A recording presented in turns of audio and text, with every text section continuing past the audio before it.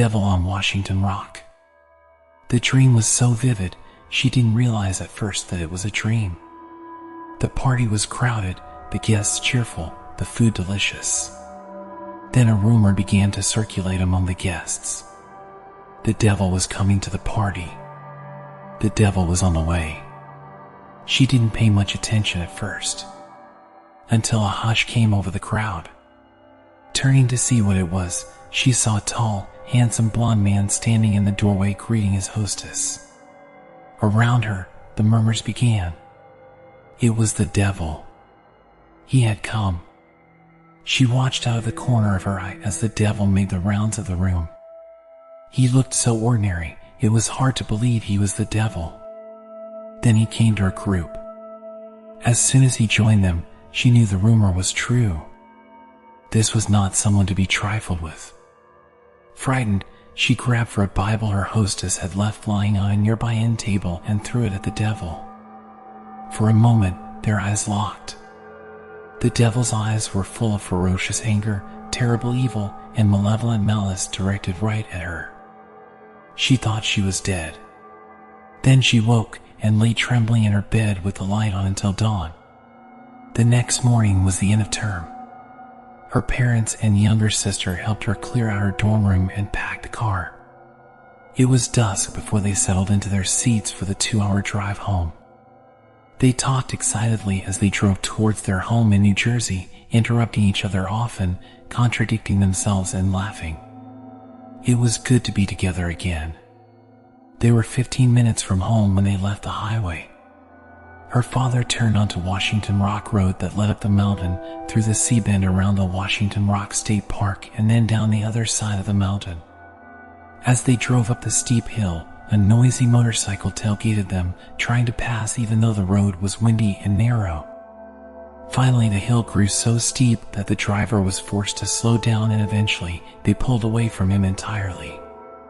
The car reached the top of the hill and started around the long steep curve that took them through one end of the park. The park was dark and still.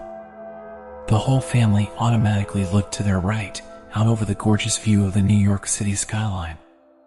They all saw the small park cart sitting next to the road just inside the park boundary. It was parked directly underneath the only streetlight, where you couldn't fail to see it. And inside the vehicle, she started trembling fiercely. Inside the vehicle was a tall, handsome blonde man with eyes full of ferocious anger, terrible evil, and malevolent malice. It was the man from her dream. The man everyone said was the devil. The tension in the car was palpable. She had mentioned her dream to no one, but her parents and her sister all felt the evil pulsing from the still figure in the cart. No one spoke as they drove past the man. Suddenly, the engine gave a strange cough. Her father gunned the motor once, twice in a silent, desperate battle to keep moving. She gripped her hands together, praying silently as she stared at the figure opposite their car. The engine caught again and her father pressed down hard on the accelerator. Then they were past the man and roaring away from the park and towards the downward slope of the mountain. She was sweating profusely, unable to stop shaking. She looked back out the window at the man in the park and saw the motorcycle come roaring at last to the top of the hill. It drove halfway around the sea-bend, and as it drew opposite the figure in the cart, she heard the engine of the motorcycle cough, and then stall. And then the park was out of view and they were riding silently towards home, not daring to speak until they were safely indoors. She often wondered what happened to the man on the motorcycle. Dispatched. There was something odd in the tone of the dispatcher's voice when he called to tell me a person needed picking up at Bramlett Road late one summer night in 1947. I shuddered when I heard the name of the street. I did not want to go anywhere near that area, especially at midnight. But I drove a yellow cab, and it was my job to pick up a call when it came. So I swallowed and headed toward Bramlett Road and the slaughter yards. I'd been out of town when the incident happened. I call it an incident, but it was murder, plain and not so simple. A fellow named Brown who drove a cab with our company was robbed and stabbed to death in his cab. Next day, a man named Willie Earl was picked up by the police the very next day and put in jail for the crime, though he denied doing it. Then a bunch of hotheads who drove cabs for our company gathered together, passed around a bottle of whiskey and talking about getting the fellow who'd stabbed Brown. One of the men went out and borrowed a shotgun, and the mob drove to the jail, grabbed Earl, and threw him in the back of one of the cabs. The hotheads took him to the slaughter yards, and they dragged Earl forcibly from the cab and started beating him. A man pulled a knife and waded into the mob with it, and Earl shouted, "Lord, you've killed me." That's when the fellow with the shotgun put a bullet in his head, reloaded, and shot him twice more. When the mob was sure he was dead, they climbed back into their separate cabs and fanned out, each heading back to the city by a different route. Eventually word got out and 31 fellows were arrested for the crime, but they were all acquitted by a jury of their peers. After the incident, the slaughterhouse section of Bramlett Road got a bad reputation. No one in the cab company much liked driving there, especially at night. Folks claimed it was haunted by the ghost of Willie Earl. I shivered as I pulled onto Bramlett Road and slowed down to look for my passenger. No one was there. I parked the cab and got out to have a quick smoke while I waited. All at once, the temperature around me plummeted. I froze in place, suddenly terrified, as someone moaned in terror from the other side of the road. The sound scraped my nerves raw.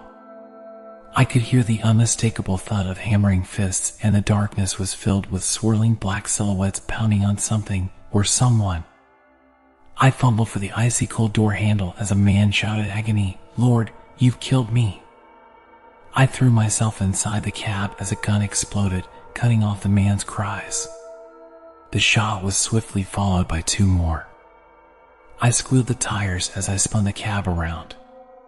A tall, battered figure that glowed just enough for me to see its lolling head, the blood-stained, dead features, the knife-torn clothes blocked the road in front of me. I gasped, floored the gas pedal and swerved around it, heart hammering so hard it hurt my ribs. I was still trembling when slammed into the office a few minutes later and told the dispatcher I was quitting. Then I grabbed my things and headed for home lickety-split. There was no way I was going to Bramlett Road ever again. And I never did. "Don't turn on the light." She commandeered the room in the basement of her dorm as soon as she realized she would have to pull an all-nighter in order to prepare for tomorrow's final exam. Her roommate, Jenna, liked to get to bed early, so she packed up everything she thought she would need and went downstairs to study, and study, and study some more. It was 2 o'clock when she realized that she'd left one of the textbooks upstairs on her bed. With a dramatic sigh, she rose and climbed the stairs slowly to her third-floor dorm room. The lights were dim in the long hallway, and the old boards creaked under her weary tread. She reached her room and turned the handle as softly as she could, pushing the door open just enough to slip inside so that the hall lights wouldn't wake her roommate. The room was filled with a strange, metallic smell. She frowned a bit, her arms breaking out into chills. There was a strange feeling of malice in the room, as if a malevolent gaze were fixed upon her. It was a mind trick. The all-nighter was catching up with her. She could hear Jenna breathing on the far side of the room, a heavy sound, almost as if she had been running. Jenna must have picked up a cold during the last tense week before finals. She crept along the wall until she reached her bed, groping among the covers for the stray history textbook. In the silence, she could hear a steady drip drip drip sound. She sighed silently. Facilities would have to come to fix the sink in the bathroom again. Her fingers closed on the textbook. She picked it up softly and withdrew from the room as silently as she could. Relieved to be out of the room, she hurried back downstairs, collapsed into an overstuffed chair and studied until 6 o'clock. She finally decided that enough was enough. If she slipped upstairs now, she could get a couple hours sleep before her 9 o'clock exam. The first of the sun's rays were beaming through the windows as she slowly slid the door open, hoping not to awaken Jenna. Her nose was met by an earthy, metallic smell a second before her eyes registered the scene in her dorm room. Jenna was spread-eagled on top of her bed against the far wall, her throat cut from ear to ear and her nightdress stained with blood. 2 drops of blood fell from the saturated blanket with a drip-drip noise that sounded like a leaky faucet. Scream after scream poured from her mouth, but she couldn't stop herself any more than she could cease wringing her hands. All along the hallway, doors slammed and footsteps came running down the passage. Within moments, other students had gathered in her doorway, and one of her friends gripped her arm with a shaking hand and pointed a trembling finger toward the wall. Her eyes widened in shock at what she saw. Then she fainted into her friend's arms. On the wall above her bed, written in her roommate's blood, were the words, "Aren't you glad you didn't turn on the light?" The face. The medical student toppled into love as soon as he set eyes on Sheila, the beautiful new transfer student. She had masses of long black hair and eyelashes so long they got tangled in her curls when she leaned over her desk. The medical student had a withdrawn nature, though not by inclination. He'd learned the hard way that people avoided him when they heard about his insane father, locked away in an asylum. But he had to overcome his taciturn nature or risk losing Sheila to one of the other fellows that panted after her. So the medical student volunteered to tutor her Sheila in one of her classes. After that, it was easy. Sheila toppled into love with the medical student as madly as he was in love with her. They went everywhere together, hardly bearing to part for classes. The medical student lived in a bubble of joy until the day he saw Sheila speaking to a good-looking fellow who lived in the same dorm.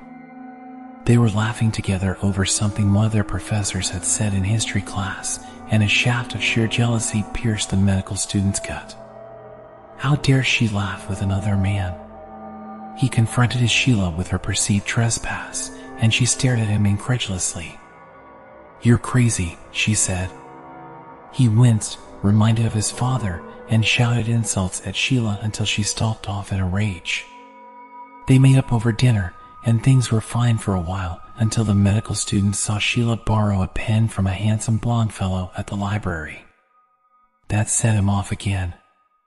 They hissed angry words at each other until the librarian kicked them out. The medical student huddled on the narrow bed in his dorm room until black anger gave way to common sense. He called Sheila and apologized. She accepted his apology, and they were back together. The medical student was scheduled to take Sheila to a local dance on Friday night, so he rushed back to the dorm to dress in his best. As he turned to leave, the medical student noticed that a scalpel had fallen out of his medical bag and lay haphazardly on his desk. He thrust it carelessly inside the bag and went to pick up his girlfriend and escort her to the dance. The couple had a fabulous evening, dancing and drinking and eating. They left the party around midnight and walked hand in hand back to his dorm room for a nightcap. When they reached the entryway, Sheila veered off for a moment to ask a red-haired fellow from one of her art classes about an assignment that was due the next day. The medical student was instantly filled with gut-gnawing jealousy. When Sheila rejoined him, he hustled her upstairs to his room and shouted, "You flirt with every man you meet, you tramp. You are crazy." Sheila shouted back, stark raving mad. The boyfriend saw red.